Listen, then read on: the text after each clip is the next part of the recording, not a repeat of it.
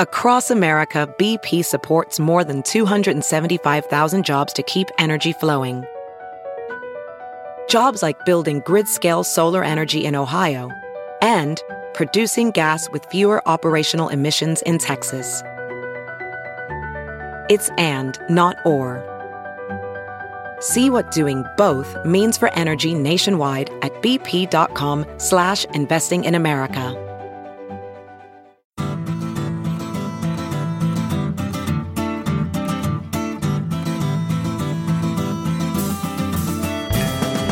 Welcome to the Sinica Podcast, a weekly discussion of current affairs in China, produced in partnership with SupChina.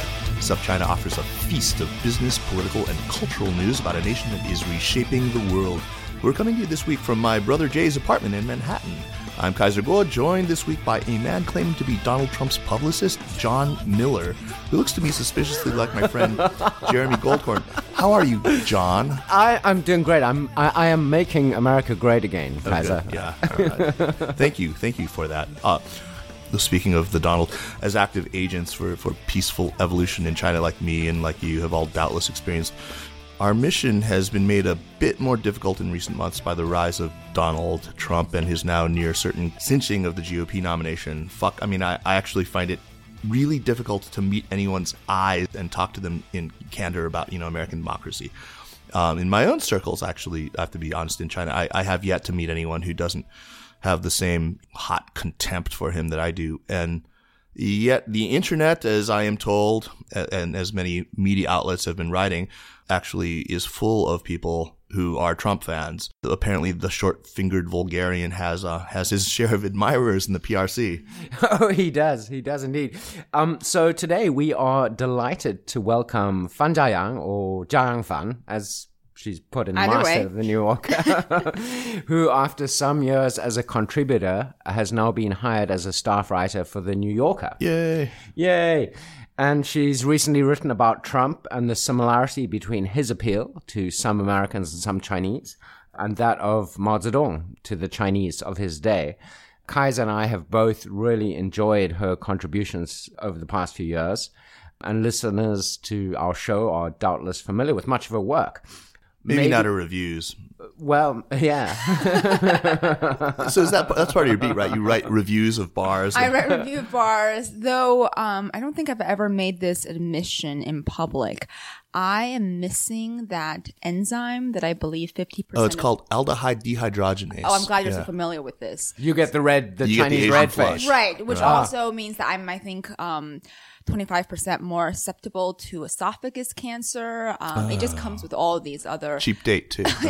A very incredibly cheap date, but has always made me feel somewhat fraudulent as the bar reviewer for the New Yorker. We're all about confessions on this show, so I'm glad you come clean with that. I think I have an overabundance of aldehyde dehydrogenase, and that explains my propensity. Well, I think there's been an equitable distribution among the Chinese population. There's some a lot of Northerners can put it back. Yeah, right, exactly. They can knock them back, and others like me are doomed.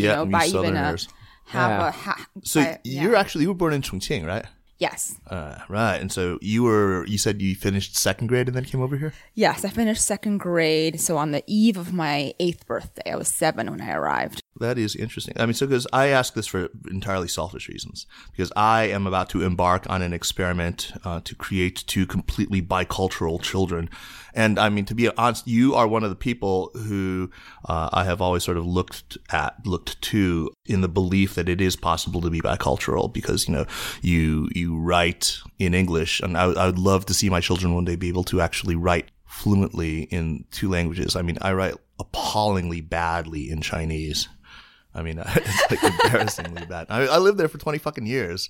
And I still can't, I can, make my way through an email without too many 错别字, but it's not exactly elegant. I'm good at texting, I have to say.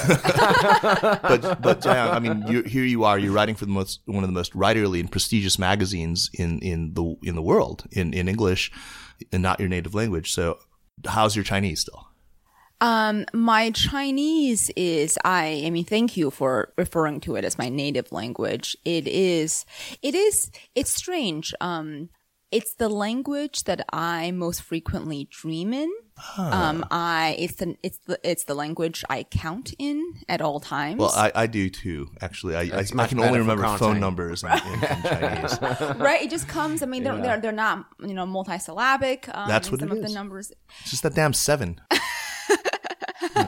And like you, another confession here, I've also shared this fantasy about how to cultivate the lives of my non-existent children and how to create a Chinese super race.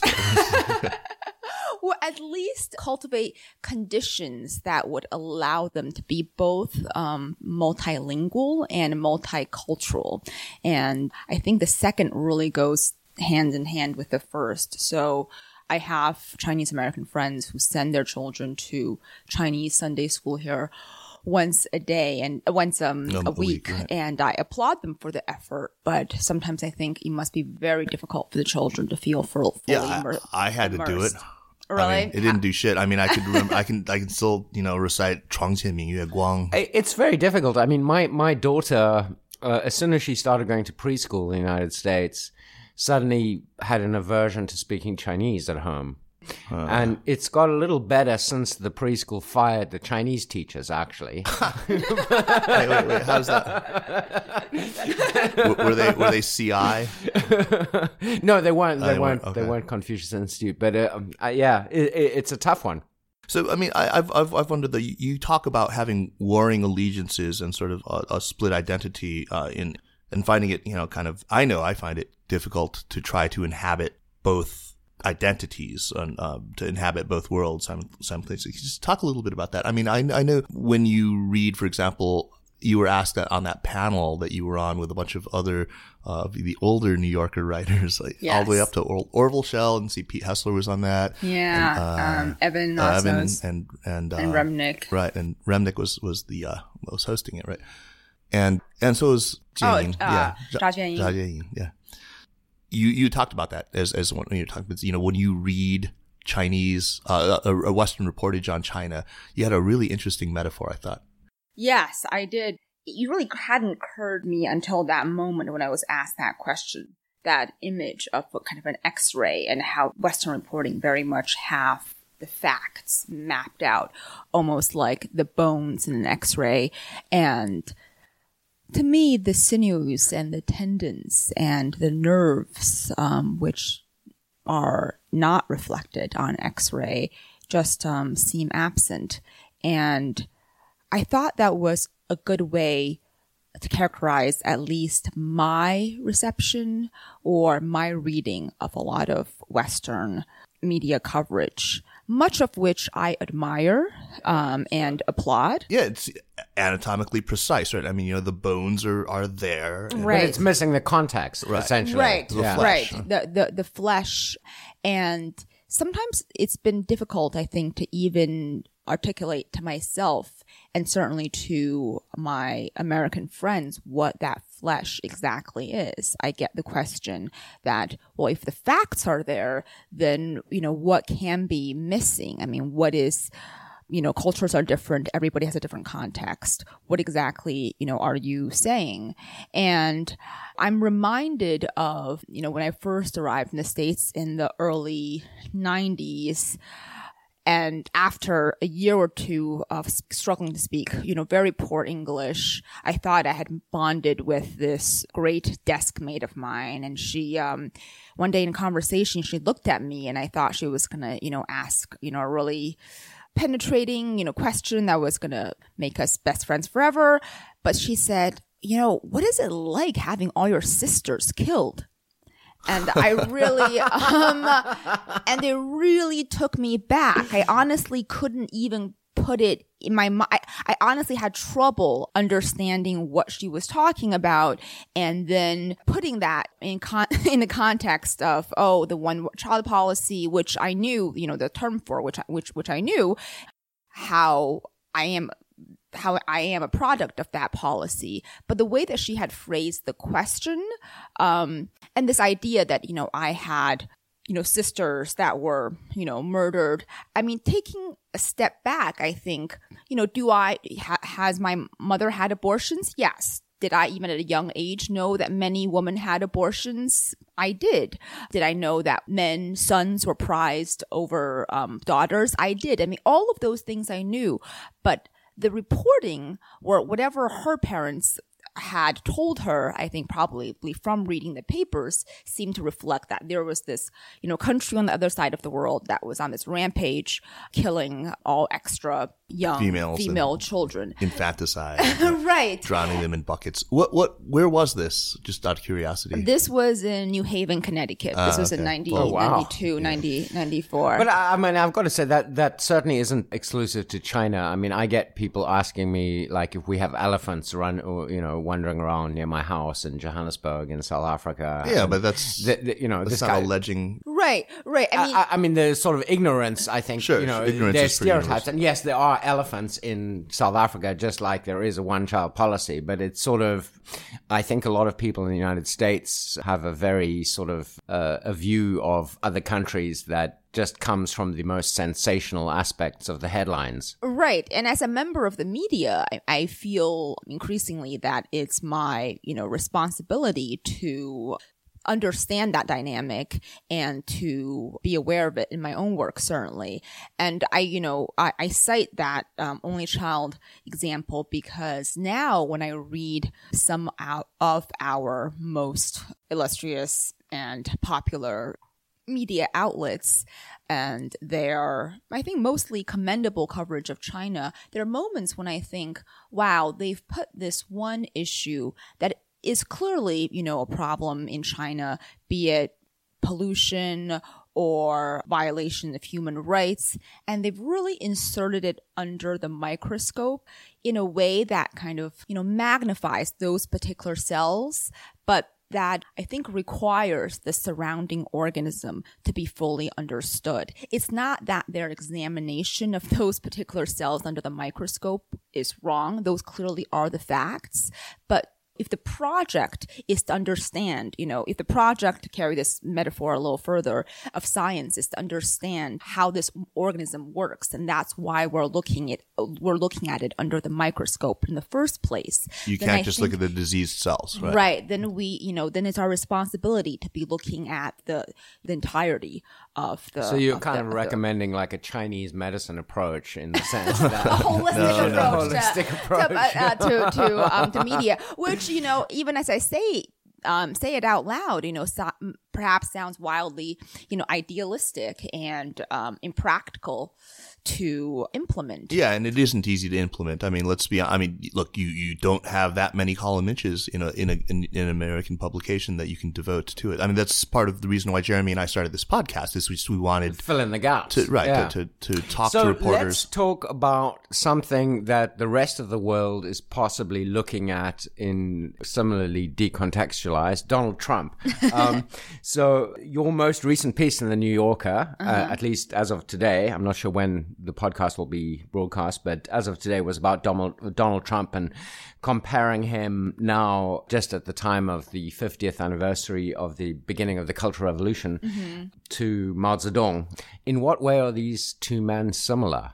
Well, in every instance in which I have observed the Donald, he is on a stage, there are, gesticulations. He is being adored by the masses. And somehow that image really, these are at his rallies. So understandably, it's his supporters. And that image stayed with me. And it wasn't until when I was asked, to write this piece about how Trump is received in China that it occurred to me that another image from childhood of another sort of rather portly man standing on a stage has almost just been kind of my default setting, my stock image of a leader. And I think what both men have a talent for doing is drawing out this dynamic between the in-group, the us, the workers, the good ones, versus the outsiders, the villains, the perpetrators, the out-group. And when I think about it, it's so natural and so intuitive, especially in times of crisis, to want to target the people who have caused you pain. And I think that's as true in 2016 when you have dispossessed, disgruntled blue-collar workers who feel, I think, somewhat impotent and distant from power, as it was back in the era of Mao, when you had workers who were, were coming out of a revolution, who were just emerging from poverty, many of them struggling with it, who kind of needed to know, well, how do I proceed from here? Who are the good guys? Who are the bad guys? How do I align myself with the good guys? And Trump's rhetoric, and people who just wanted to kind of kick some like elite people's ass. Yeah, I think that's the Cultural Revolution always seemed to me like. And I recall some lines from, there's a great book by Sang Ye that interviews a bunch of people, and some of them were sort of working class people who basically said, look, that's the only time in my life where I got to, beat up the kid who had, the father who was somebody. Right. And that was fun. Right, exactly. I mean, I think both men's ability to kind of appeal to the basest instincts in us absolutely. Is uncanny. It's interesting, here we have Trump, who's a billionaire maybe, but no, he's certainly a multi-millionaire at least. There's some speculation now that the reason he's not releasing his tax returns is because he's not actually a billionaire. But I suppose by the time he's got enough money for his own jet. Right. Sure. So he's certainly, but here he is, using this his demagoguery to mobilize people against the bankers, against the fat cats, against the privileged, against the people who've been lending him money all these years to make his and similarly Mao, who himself, say what you will about him, but he qualifies as an intellectual. He was a librarian at Beida. Yeah, he wasn't a grassroots peasant. That's right. He's not a grassroots. He comes from a rich peasant family, but he's an intellectual. He certainly qualifies as such.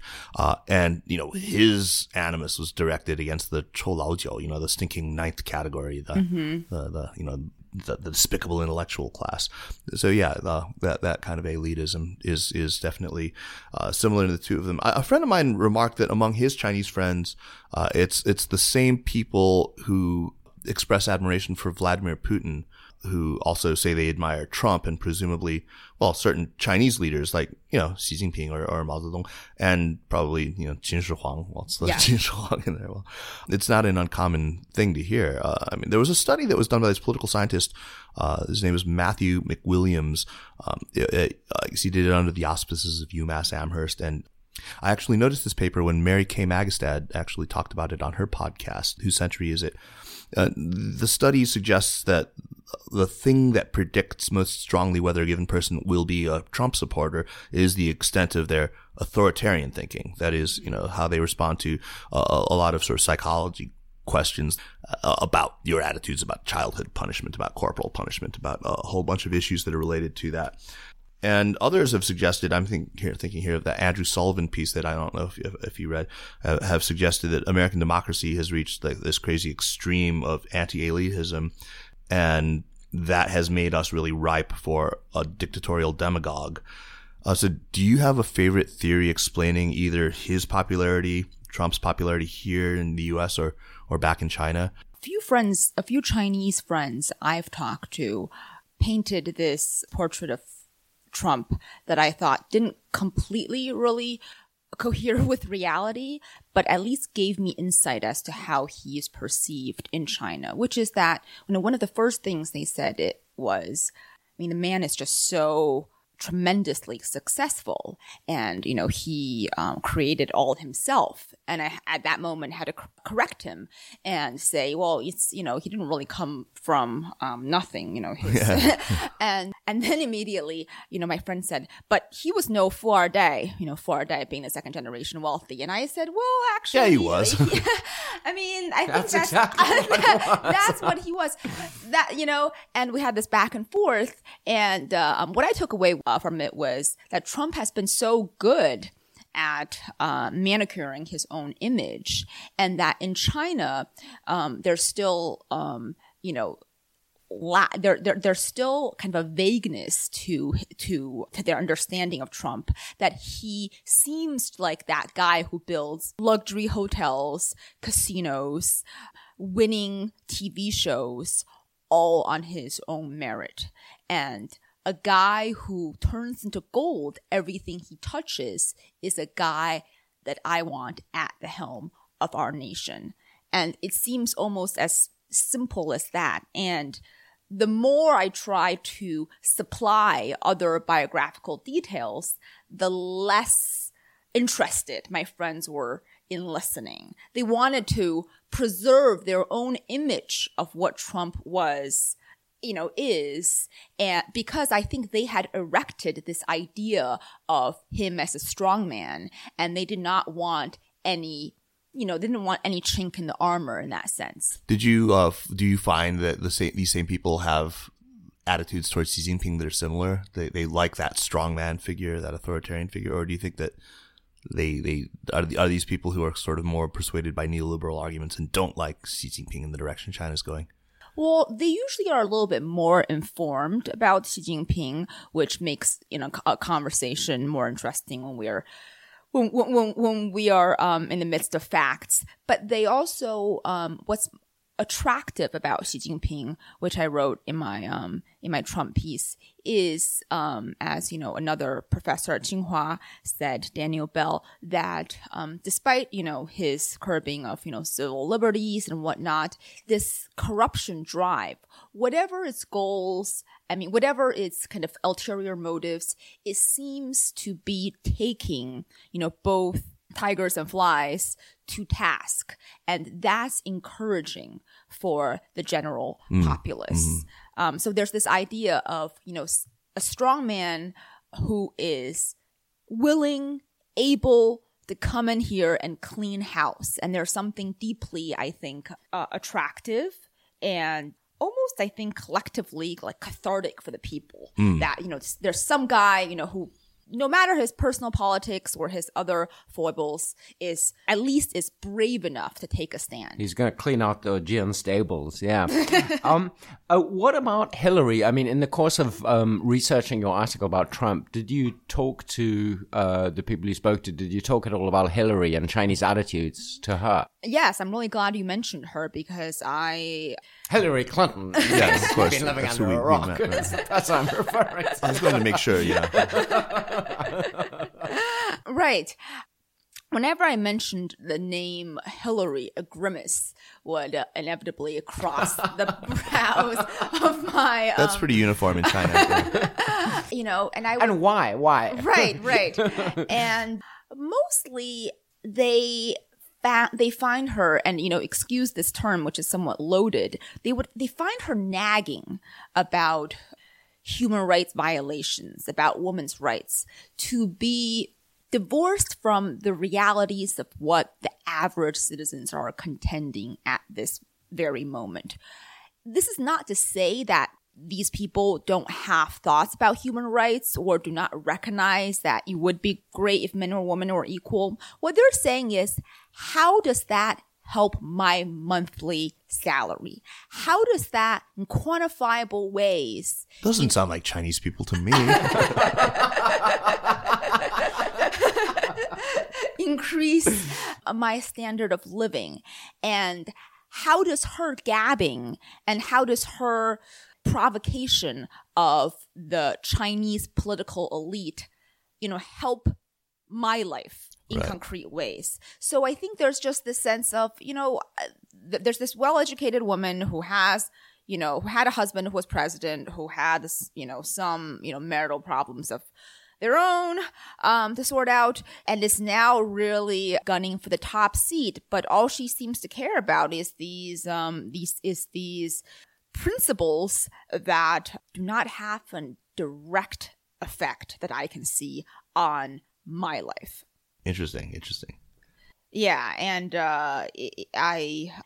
when I ask, well, isn't it exciting that she's a woman and she will she will potentially be the first woman president. They say, well, we already have, a Taiwanese woman president. We have a South Korean one. The idea of a woman at the top job is not, we already have Angela Merkel in That's a pretty interesting point, actually, that in East Asia, despite the fact that it's generally considered Confucian and kind of sexist, that South Korea and Taiwan both have female presidents before the United States. Yes, absolutely. And even Hong Kong has had some pretty powerful political leaders. Pakistan has. Chan. Pakistan, yeah. Mm-hmm. Right. And that's an Islamic state. Let's not forget. What strikes me, though, is that, I guess you're talking to kind of a different set than I am. What I hear most of the time when I raise Hillary is how hawkish she is. That she is like the embodiment of this interventionism. Yes. This American intervention. You hear that too. Interesting. One of the pieces that I wanted to talk to you about, one of the many pieces of yours that really stands out for me, was the one that you wrote during the so-called Umbrella Revolution in Hong Kong, explaining why it is that your friends in China didn't feel any stake in or really take that much of an interest in what was happening down in Central and other places in Hong Kong. So talk to us a bit about that piece, what compelled you to write it, and especially what kind of a reaction it got. Mm-hmm. Yeah, no, thank you for asking about that piece, because it is, despite a piece discussing a political movement, it felt like one of the most personal pieces I'd ever written. And looking back, I think it's because I was excavating my own very vexed relationship and feelings about Hong Kong that I never felt comfortable, sharing in public, especially in the U.S. with American friends who take very vocal stances about Taiwan, about Tibet, about, maintaining the constitutional independence of Hong Kong. For me, writing it was cathartic. And in discussing it even with my mother, really, I felt like I was reaching back into early 90s China. A period that if you don't live through feels, so incredibly distant. And also, I think even distant not only from the US, but to contemporary China. The comparison I drew between Hong Kong and this pampered mistress, I think is one that I thought might, rub some people the wrong way, but also felt, to me, the most kind of accurate comparison I could come up with. The surprising part is my Chinese friends, had a very visceral reaction to it. I received emails, supportive. Yeah, Facebook posts from them saying, more or less, wow, this is how I felt, and I'm just glad that you were able to put it on paper or on screen. Well, I'm not surprised that positive response, but what about your other friends, the ones who get worked up about Taiwan independence or Tibetan independence? Right. I think the ones who felt that, my American friends, in the media, covering politics in the media, international politics, who feel compelled to cover any of these protests as they pop up around the world, saw it as just a standard piece. They were glad to have it. They had no problems with it, but was largely indifferent to it. Okay. They thought this was just, another piece that's churned out about how Hong Kong, about Hong Kong and China. And to me, it felt so different from the politics pieces I had written. So yeah, I thought it was, it popped for me. It was very interesting because it was really the first time that somebody had tried to articulate the sort of general stuff. Around that same time, I was having a lot of conversations with people, and the metaphor that I kept hearing, or the sort of parable that I kept hearing, was the parable of the kidnapped twin. Right. So there was, in rough form, it says, so these twin boys are born to a rural family, and at birth one of them is kidnapped and then sold eventually to a rich foreign family, or a rich urban family at least, and is raised until the age of, say, 16 by this rich foreign family. And he comes up with a fairly posh education, speaking a foreign language, is wearing nice clothes and has very civilized manners and is used to quite a bit of independence. But then law enforcement finally restores him to his biological parents, and they bend over backward. This is of course the Chinese perspective, to accommodate this kid, even his twin brother, who is kind of rough around the edges and is not very polished at all. And he does his best. He's very solicitous with him. He gets a room above the garage. Meanwhile, his family's done, with its own entry. But he's always yelling at his parents when they come in. They track dirt into his house. Wow, this is a very kind of well thought out. Yeah, well, I mean, I heard it a lot. So the rest of his family's really pissed right, because they think he's like a spoiled brat, eventually, basically. right? They say, right. So that's the one that I was. And that it really pisses people off. I mean, Hong Kong people off to when they hear this one. They're like, well, what about the fact that this guy abuses his wife and his own child? What about all the jiabao, the family violence? What about and all of that I think is a very legitimate way to poke holes in the. But I guess your point is that the point of view of the brother who was brought up in the poor peasant household is not told a lot in English, at least. So it makes a gap of understanding, like that's why right. Chinese attitudes to Hong Kong are this way. Right. Nobody interviews that brother. Yeah, and that's why I felt you were channeling that. That's voice. why Jiayang is important. Right. No, that's not why. That's one article that was important that you did. Yeah, I mean that this is again sort of a personal detail, but I actually, that parable resonates particularly with me because I did have an aunt who was sold.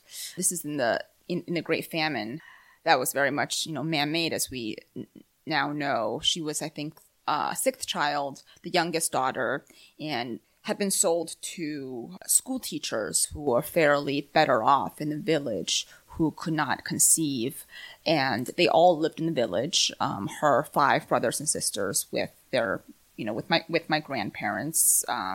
And she lived in relatively better circumstances on the other side of the village. And by better circumstances, I mean she, would not starve. And had flour that could be made. She had rice bread. Every day. She had not every day, but once a week. Right. Over 1,800 calories.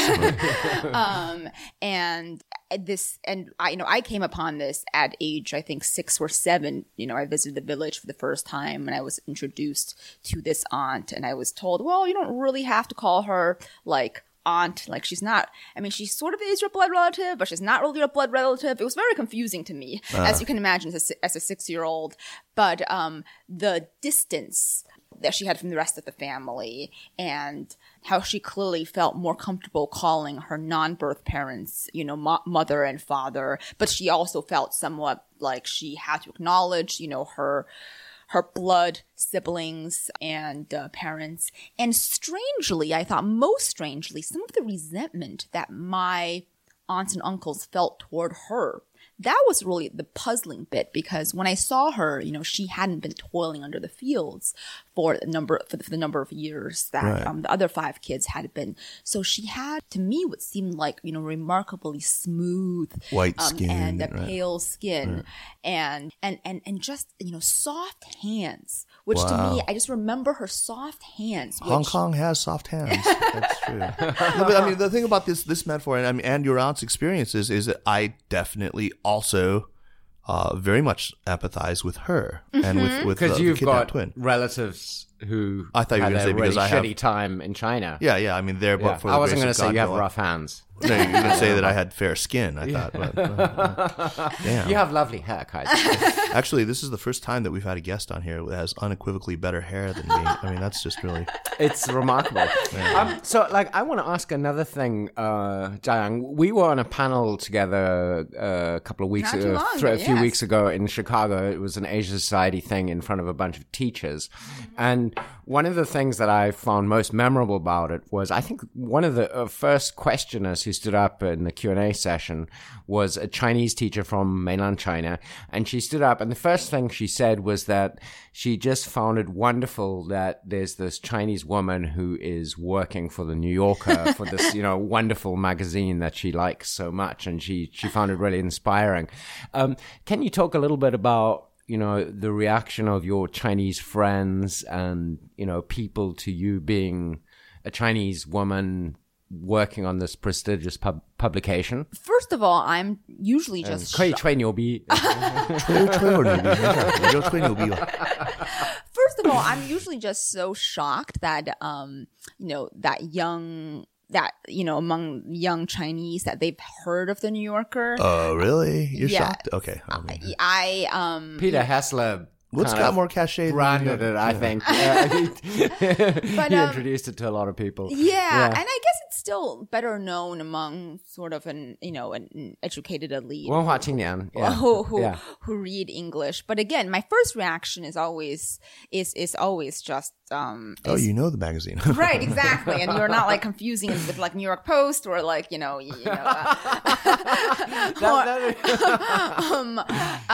so just gratitude that they know the magazine. And with closer friends who either have lived in the States for some time or have been reading or at least are familiar with the magazine, the most frequent question I get is, do you as a Chinese writer feel that you have to write toward a Western magazine agenda? Is your editor somehow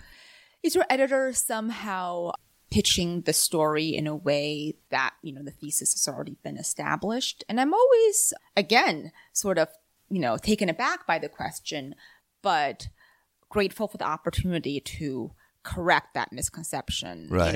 They're so convinced that it's, inherently biased, right? Right. Or that there's agenda. Right. And I say, I think the agenda is that we want to tell a compelling and truthful story that really marks an inflection point in China, be it, a cultural one, political one, socioeconomic one. I mean, that's sort of the task of any good journalistic story.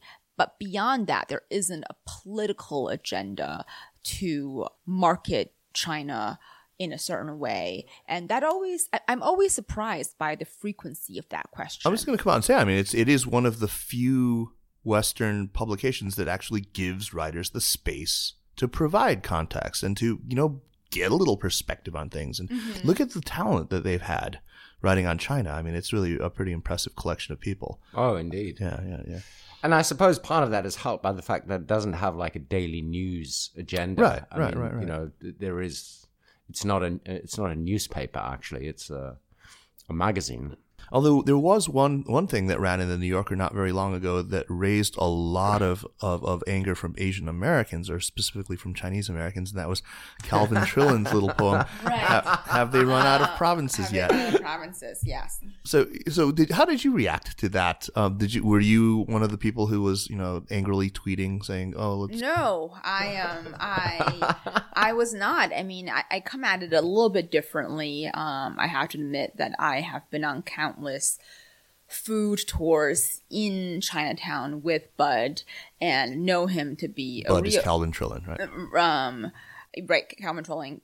And I know him to His nickname is Bud. Yeah. Bud. Oh, okay. Sorry. I'm a little That's out. an insider thing. It's an insider thing. I can't believe you didn't know that. I didn't know that either. I see him on his rickety bicycle, going down streets. He's got like a hipster flying pigeon or something. And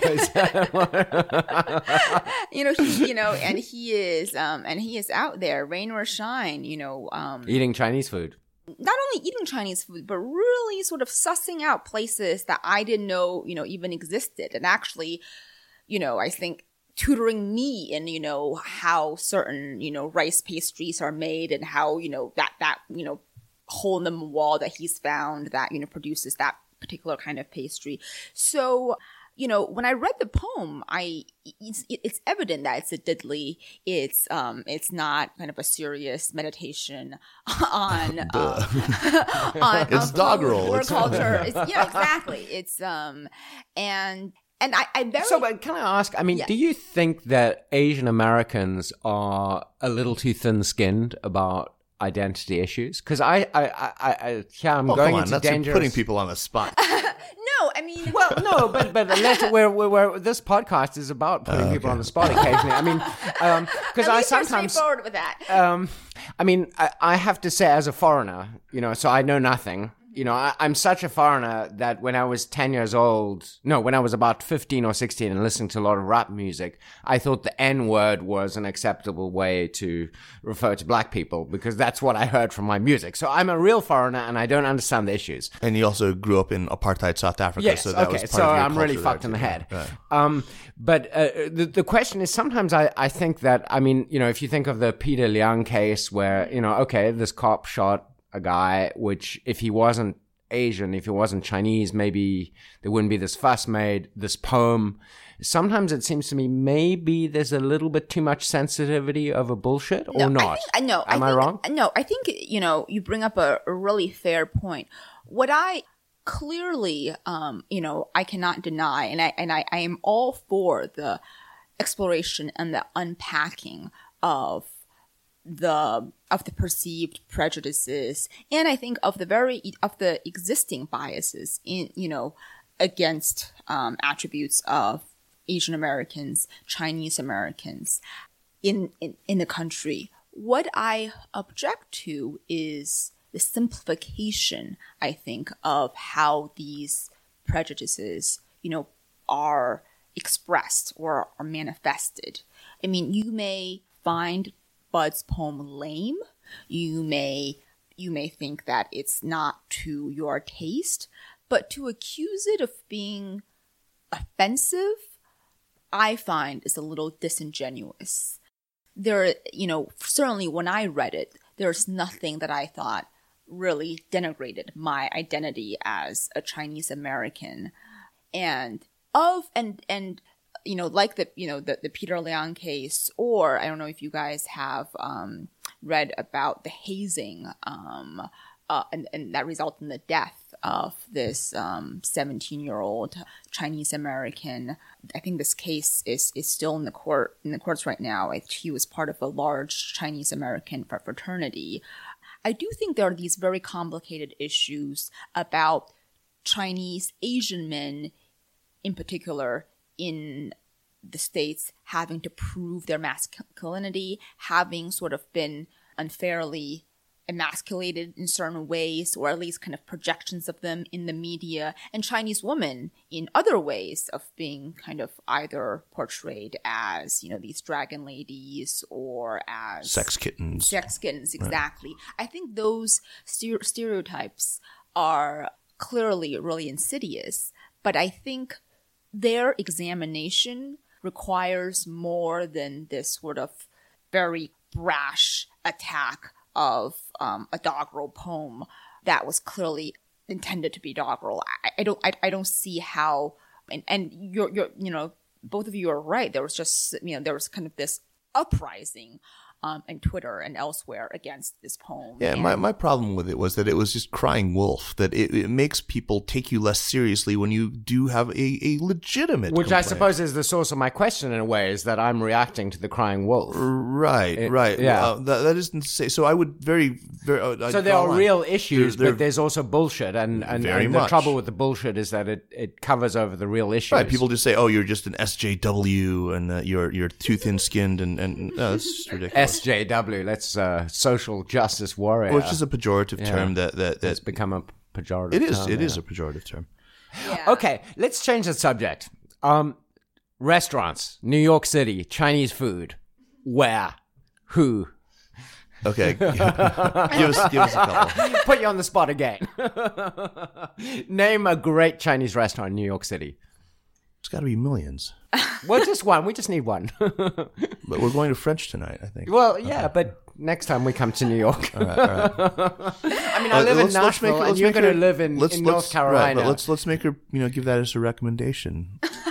And let's thank her for taking the time to come and chat with us and congratulate her once again on your full-time staff appointment. So yeah, hey, congratulations. And we are really looking forward to a lot more great writing from you. Thank you so much. And it's just been, it's been a lot of fun and a privilege to be.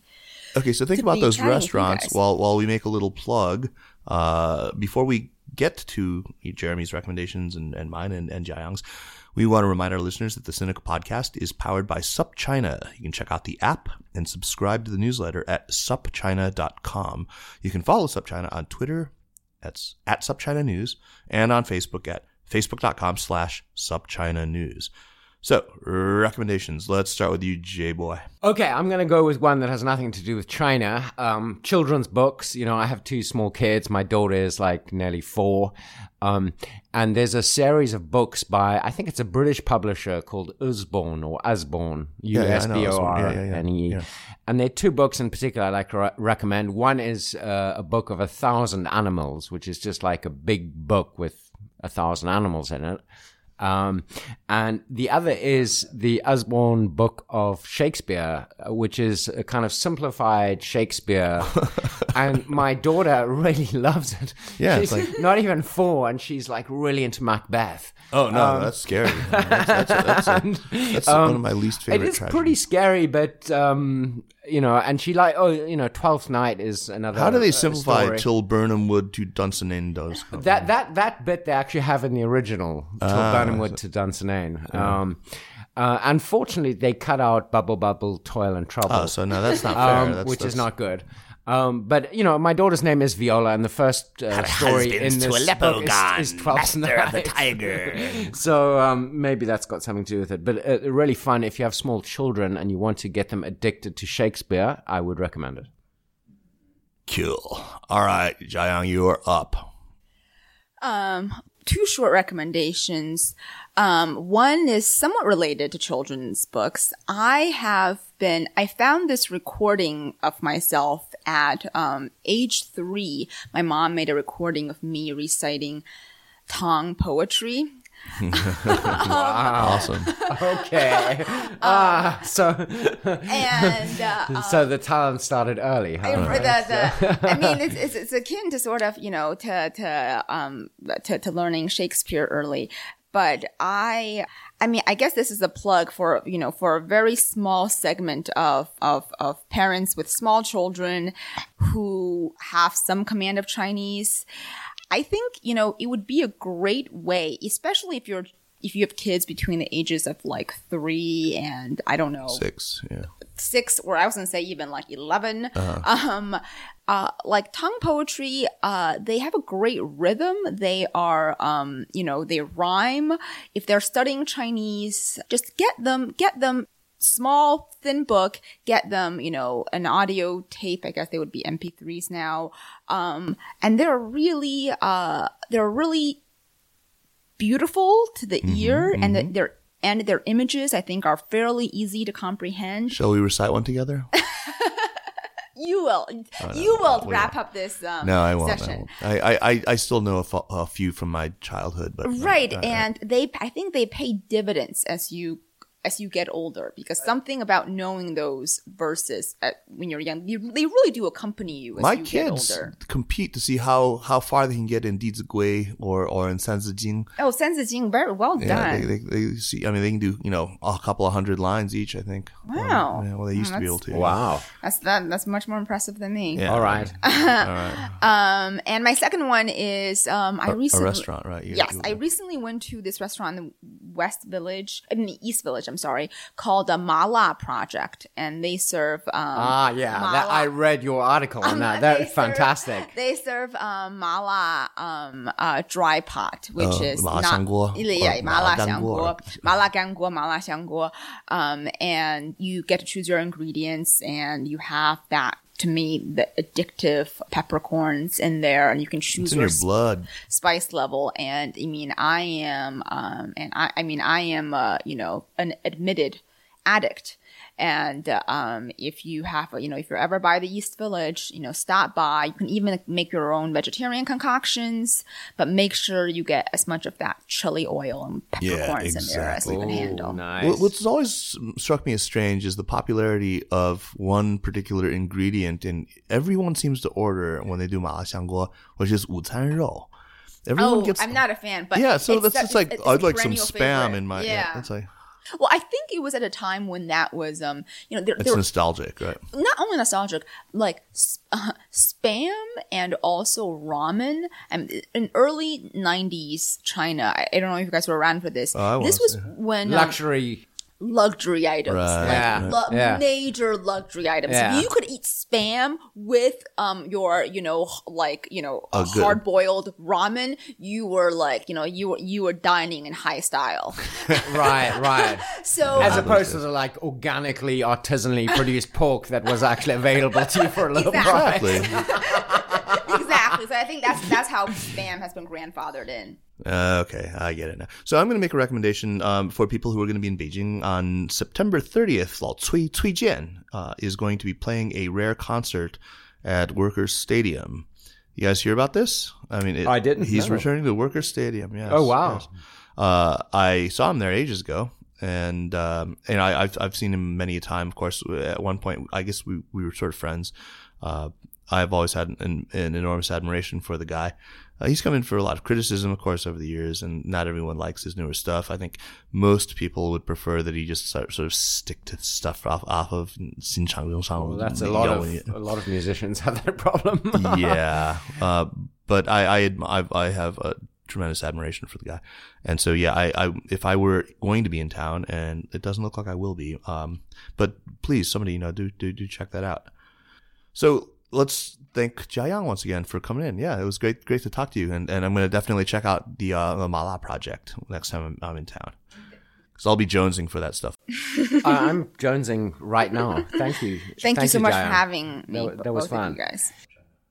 The Sinica podcast is powered by SupChina and is produced by Kaiser Kuo and me, Jeremy Goldkorn. Special thanks this week to Anla Chang, Amadeo Tumomilo, and Soraya Darabi. Drop us an email at sinica@supchina.com. Visit our Facebook page at facebook.com/SinicaPodcast or follow us on Twitter @SinicaPodcast. Thank you very much for listening, and we will see you next week.